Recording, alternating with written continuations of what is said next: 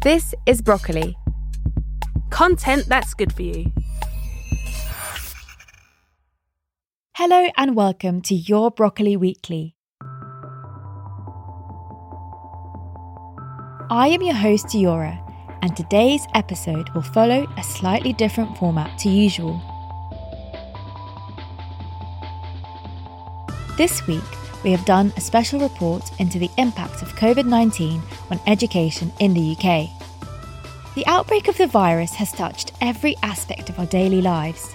For most of us, commutes to work no longer exist. All social plans have been abandoned, and shopping in supermarkets has become an Olympic sport. But for those in education, daily routines and future plans have completely come to a halt. On the 18th of March, when the UK government made a sudden escalation in efforts to stop the spread of coronavirus, it announced that all schools across the UK will close indefinitely, with A-level and GCSE exams cancelled.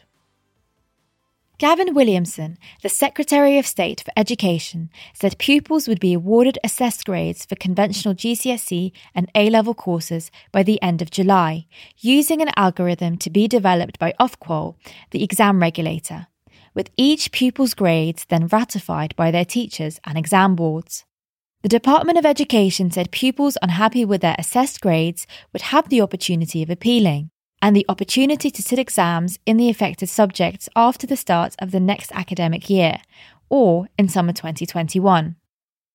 Schoolgoers of all ages will be taught at home through online lessons and digital resources, unless they are the children of key workers or are considered vulnerable. For these children, schools will still be open. British universities have asked their students to vacate campuses, switching to online or remote teaching. For many final year students, post-university plans are in complete limbo, as graduation ceremonies are getting cancelled and graduate job applications have been put on hold. There are increasing fears that the lockdown will put vulnerable children at risk. Children's Commissioner for England, Anne Longfield, estimates that up to 2.3 million children in England are at significant risk, but not currently getting help. Anne Longfield told The Guardian, "These children are in families that are already unstable, and this crisis is going to put them under even more pressure. For these children, school tends to provide 1 and often 2 hot meals a day. It provides structure and support from peers and teachers, and gives professionals direct line of sight to children with a well-established escalation procedure. All this is lost if a child isn't at school. And, even with the government's announcement, most won't be." With many children's centres, nurseries, libraries and youth services closed, down or cut, there will be the best part of 1 million children who have needed a social worker in the past 3 years, now becoming invisible to professionals, just as their families come under unprecedented strain. There are also fears that the pandemic could lead to a surge in child abuse, as children may be locked down with abusive parents and carers. Free Your Mind is a child domestic violence and trauma support service which offers holistic therapy sessions and workshops to children who experience and witness domestic violence in their homes. Founder Natasha Benjamin talks about some of the services that are being provided to the children they work with during this difficult time. Domestic violence is a massive issue in general, but will be increased when people are in homes together all the time. There is no way for these children to escape. There is no place for them to go to, like school, which would be an additional relief for them, as, it would be coming to somewhere like our service. So we want to do everything we can to support these children, as already nearly 2 million children are affected by this issue in the country. We expect that number to rise because of this. So during this time, we are supporting children via telephone and doing online sessions. And that may include things like FaceTime, actually, if they can't get to Skype, or something like Zoom, which, is usually used by adults.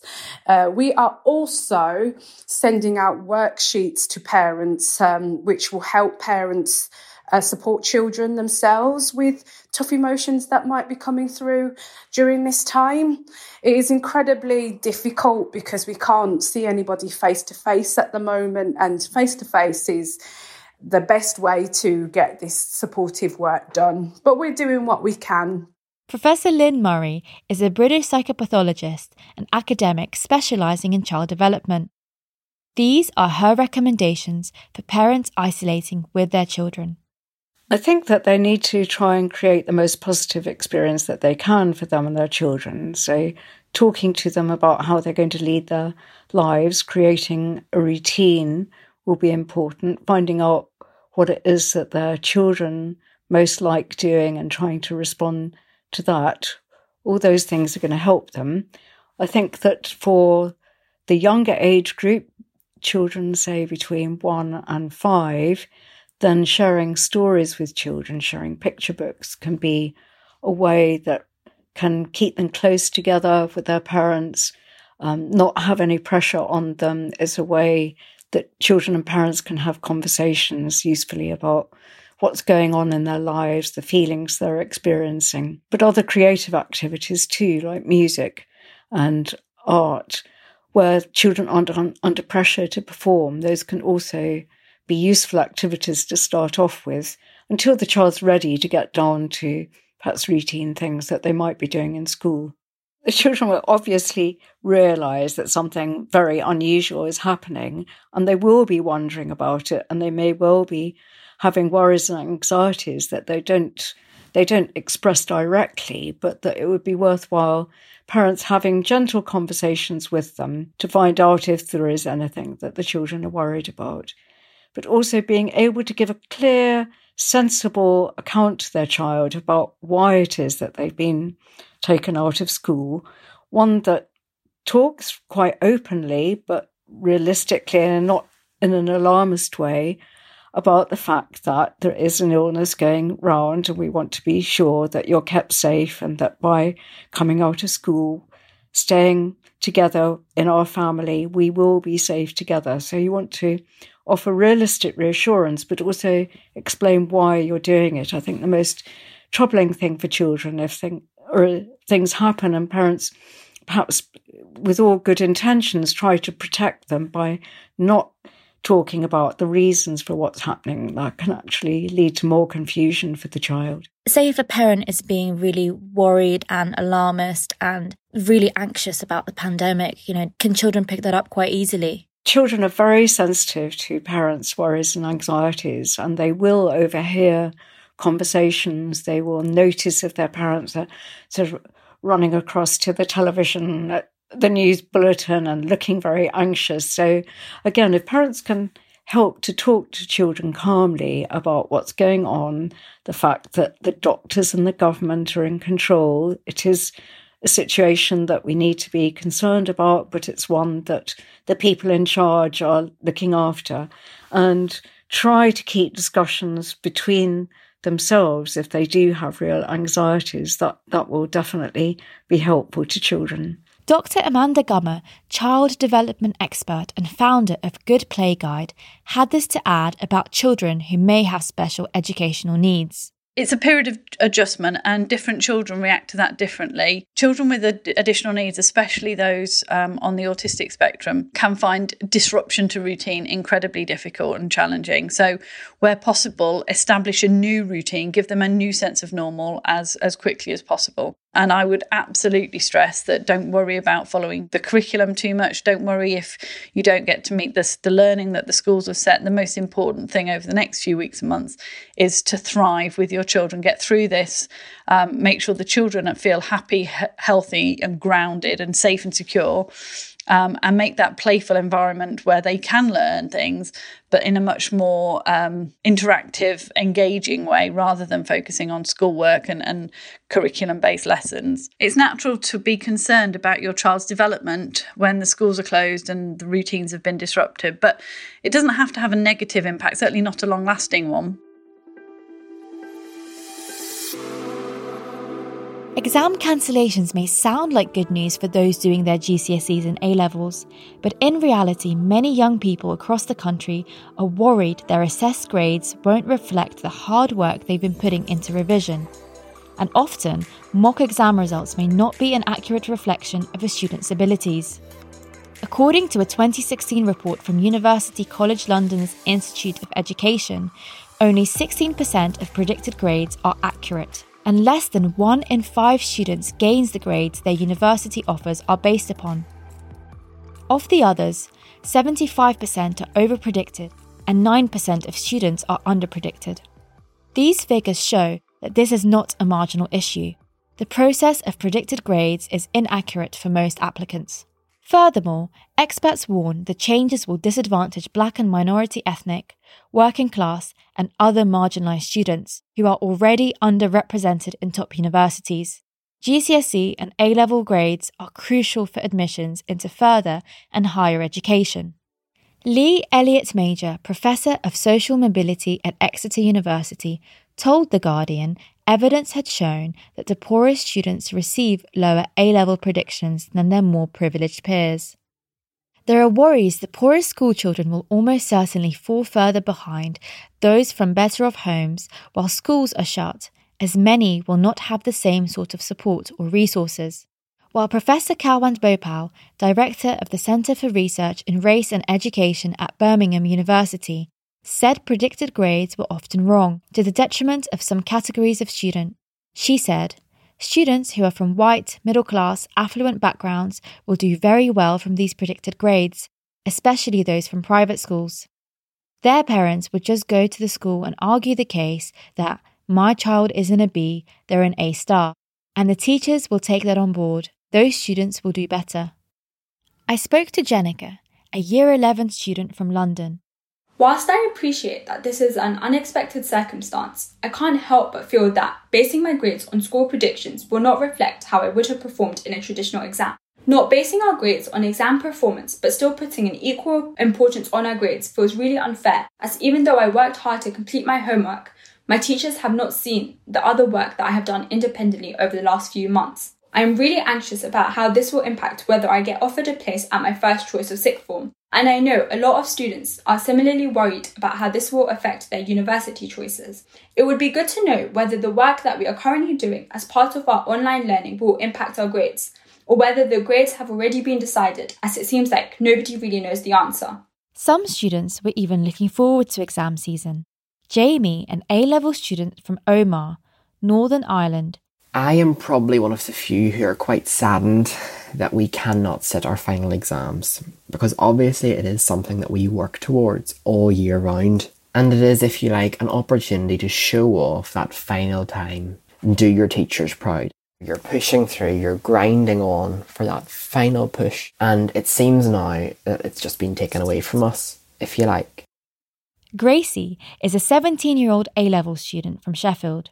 For me, I've not been cheated out of a success, but that's only because this is the kind of system where it would work a lot better for me anyway, where grades were based off the whole year as opposed to just the final exam, because I've got bad anxiety, so I don't cope well with the overwhelming pressure of the exam. But I know for a lot of people that thrive off the exam, that is cheating them out of it a lot. And like I've been speaking to my friends, and for some people it's like, great, no exams, been working hard all year. But it's hard because you've been told that the only thing that matters is the final exam, the whole 2 years. And then for suddenly it's all changed. It's like crazy. Teachers are also worried. As well as guiding students through the curriculum, they also really care about their futures. Luke, a secondary school teacher from South London, wants more clarity from the government on how these rapid changes will be implemented. The general view from my colleagues, and my view as well, is that there have been a lot of knee-jerk decisions recently within education, and there doesn't seem to have been much forethought about what this means for teachers and for students, and also for parents as well. The clearest example of this is the decision to completely cancel any public examinations in the education sector. students are essentially going to find out what they got based on predictions that we as teachers make for how they would do if the exams took place. So that's based on teacher assessment.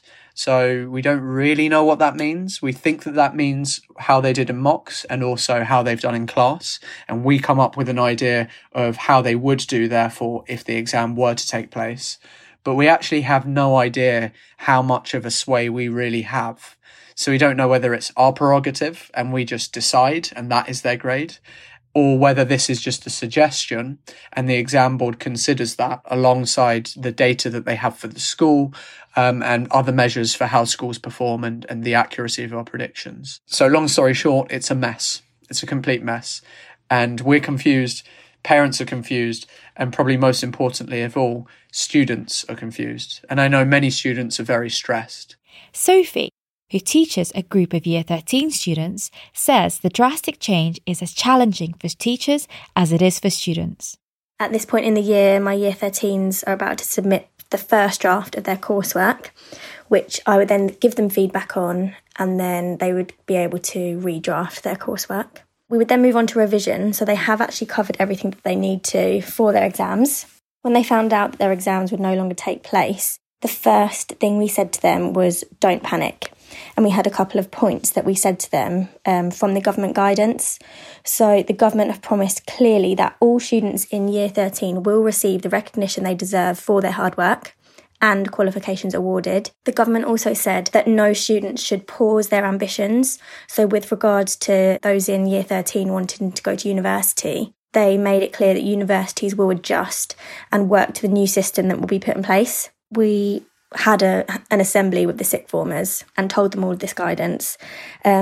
Personally, I think basing grades just on their grades from their mocks would be unfair, especially for my students in Year 13.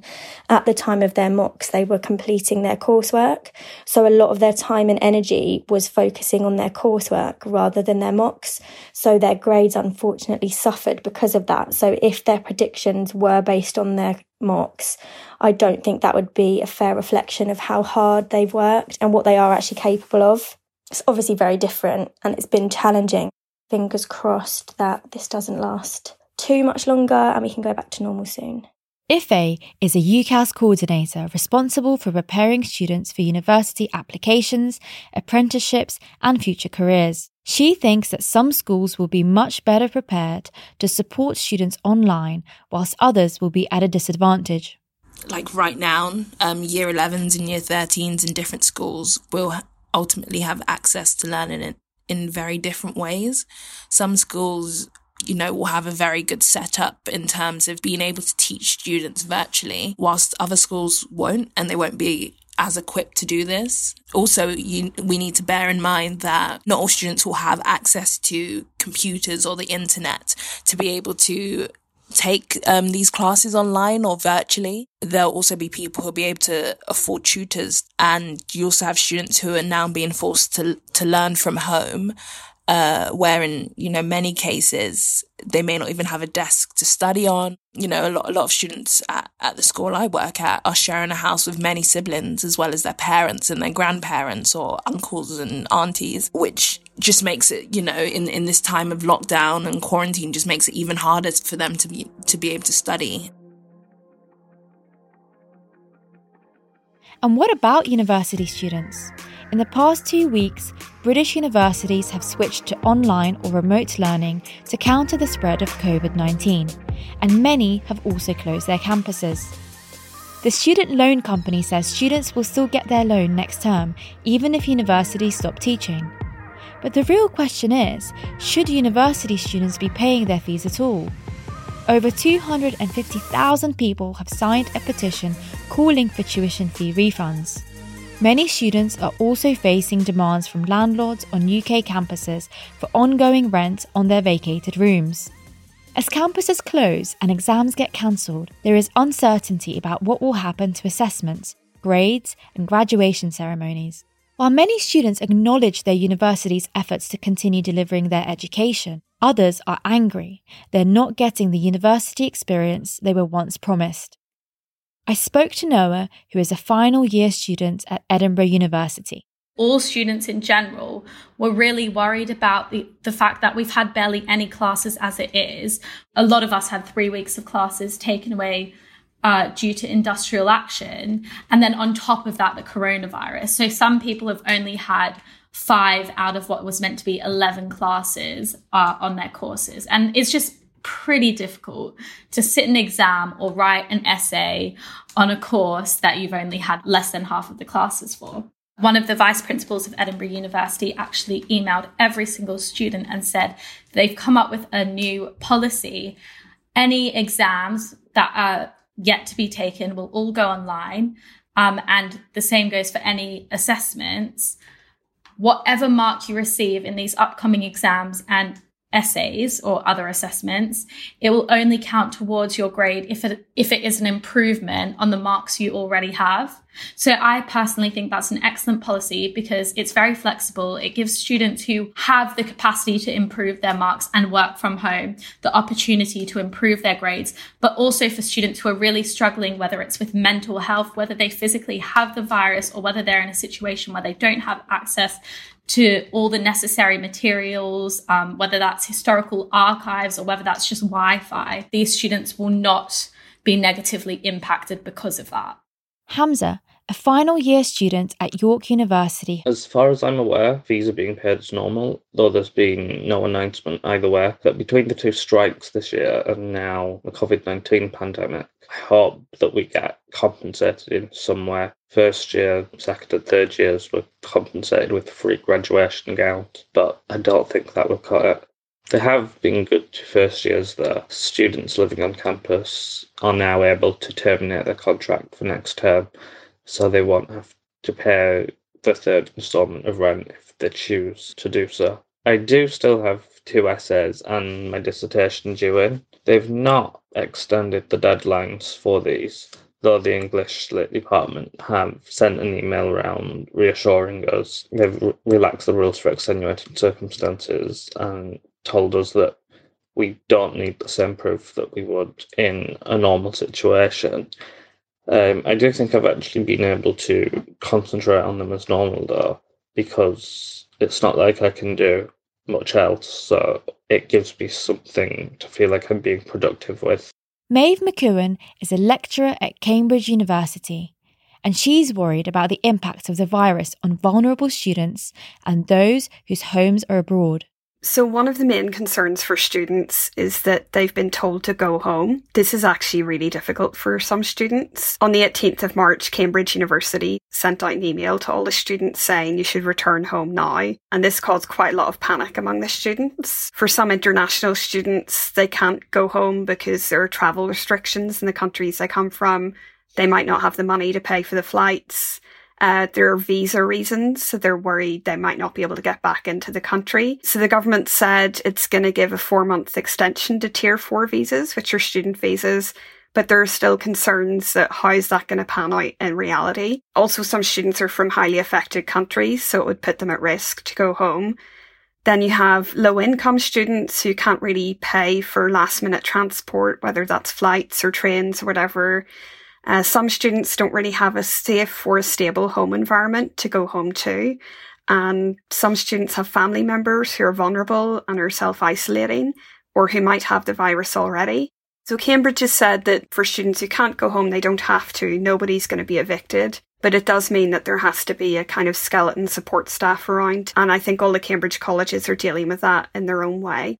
Maeve also touched upon difficulties as a young academic trying to look for work in the current climate. 70% of university staff are on casual contracts. I'm on a 1-year contract, but there are lots of other kind of contracts in academia. So some people are on 0 hours contracts, people like hourly paid lecturers and graduate students who do a lot of teaching. I think a lot of these people are worried about work in the short term. And I think there are also concerns about getting jobs for next year.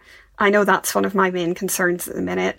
I'm applying for jobs, but I'm seeing not very many jobs around at the minute, and recruitment's just really not going to be a priority for universities right now. They've got other things to be dealing with. Another challenge is that we have this publish or perish culture, we call it in academia, where you have to continuously publish research if you want to have a chance to get a job and even to keep your job if you've got one. But it's really hard to do research right now. Like, obviously, we're all experiencing this anxiety about living through a global pandemic, but a lot of people will have other things to deal with, like homeschooling their children or caring for sick people or being sick themselves. It's really hard to do research in those conditions, and I think people are going to be worried that their career might be held back, especially for junior staff if they're not being productive in this period. There are many questions that still remain to be answered. How can the government help those who don't have access to be taught online? How will children be kept safe in potentially dangerous environments? Will the new GCSE and A-level assessment system be accurate and fair? Will university students receive financial compensation, and will rent be frozen for them? Conversations around how private schools will continue to stay open are also unfolding. Neil Roskilly, the chief executive of the Independent School Association, which represents about 540 UK private schools, said that the vast majority of schools do not have huge reserves and are likely to fold. He said many schools had already offered fee reductions, but added that some heads were worried parents would refuse to pay them if their child's school was closed. Gavin Williamson has praised the sector for the way it has handled the unprecedented changes. He wrote in a statement on Wednesday, "Over the past week, this nation has entered a truly unprecedented phase, and as a government, we have had to take the exceptional steps to deal with the challenge that we're facing." As Education Secretary, taking the decision to close all education institutions and cancel the summer's exams and assessments was not only enormous, it was incredibly difficult. In a week of unique circumstances, one thing that hasn't surprised me is the resilience, resourcefulness, and real commitment of you all. Your sector has not only risen to the challenge, its expertise and ingenuity has shone through, using creativity and technology to keep the show on the road for the thousands of learners who rely on you. I have heard some fantastic stories of staff and leaders moving swiftly to online learning, sharing teaching resources and supporting local schools to ensure vulnerable children and children of key workers are cared for. I know that this will be a difficult and testing time for you all, both personally and professionally. We are in a crisis that seems to touch every aspect of our lives, and I know you will be anxious about the well-being of your teams and learners that you support. We have published initial guidance on how best to keep staff and students safe, along with some more practical guidance on the implications of COVID-19 on the running and funding of your institutions. Only time will tell how effective these government measures will be. We need to keep in mind that at the heart of it, there are students with real goals, ambitions, and dreams who have a lot to lose if we don't get this right. We must also ensure vulnerable children don't slip through the net amongst all the chaos. Whatever happens, these emergency measures may result in long-term change within the education system. Perhaps when academic institutions reopen, we may see a system that is less rigid and more accessible. I hope you enjoyed this special episode of Your Broccoli Weekly. Starting from next week, there will be a 2-part documentary focusing on Windrush. I've been your host, Diora, and you can find me on Twitter @TheDiora. Information can be found on our website, www.yourbroccoliweekly.com. You can join the conversation and share your views using the hashtag YourBroccoliWeekly. If you liked what you heard, why not give us a rating and review on your favourite podcast app? And if you loved what you heard, tell your friends. Your Broccoli Weekly is available on Apple Podcasts, Spotify, Castbox, Pocket Casts, and all your favourite apps. This special episode of Your Broccoli Weekly was produced by Cass Denton. This is a Broccoli production.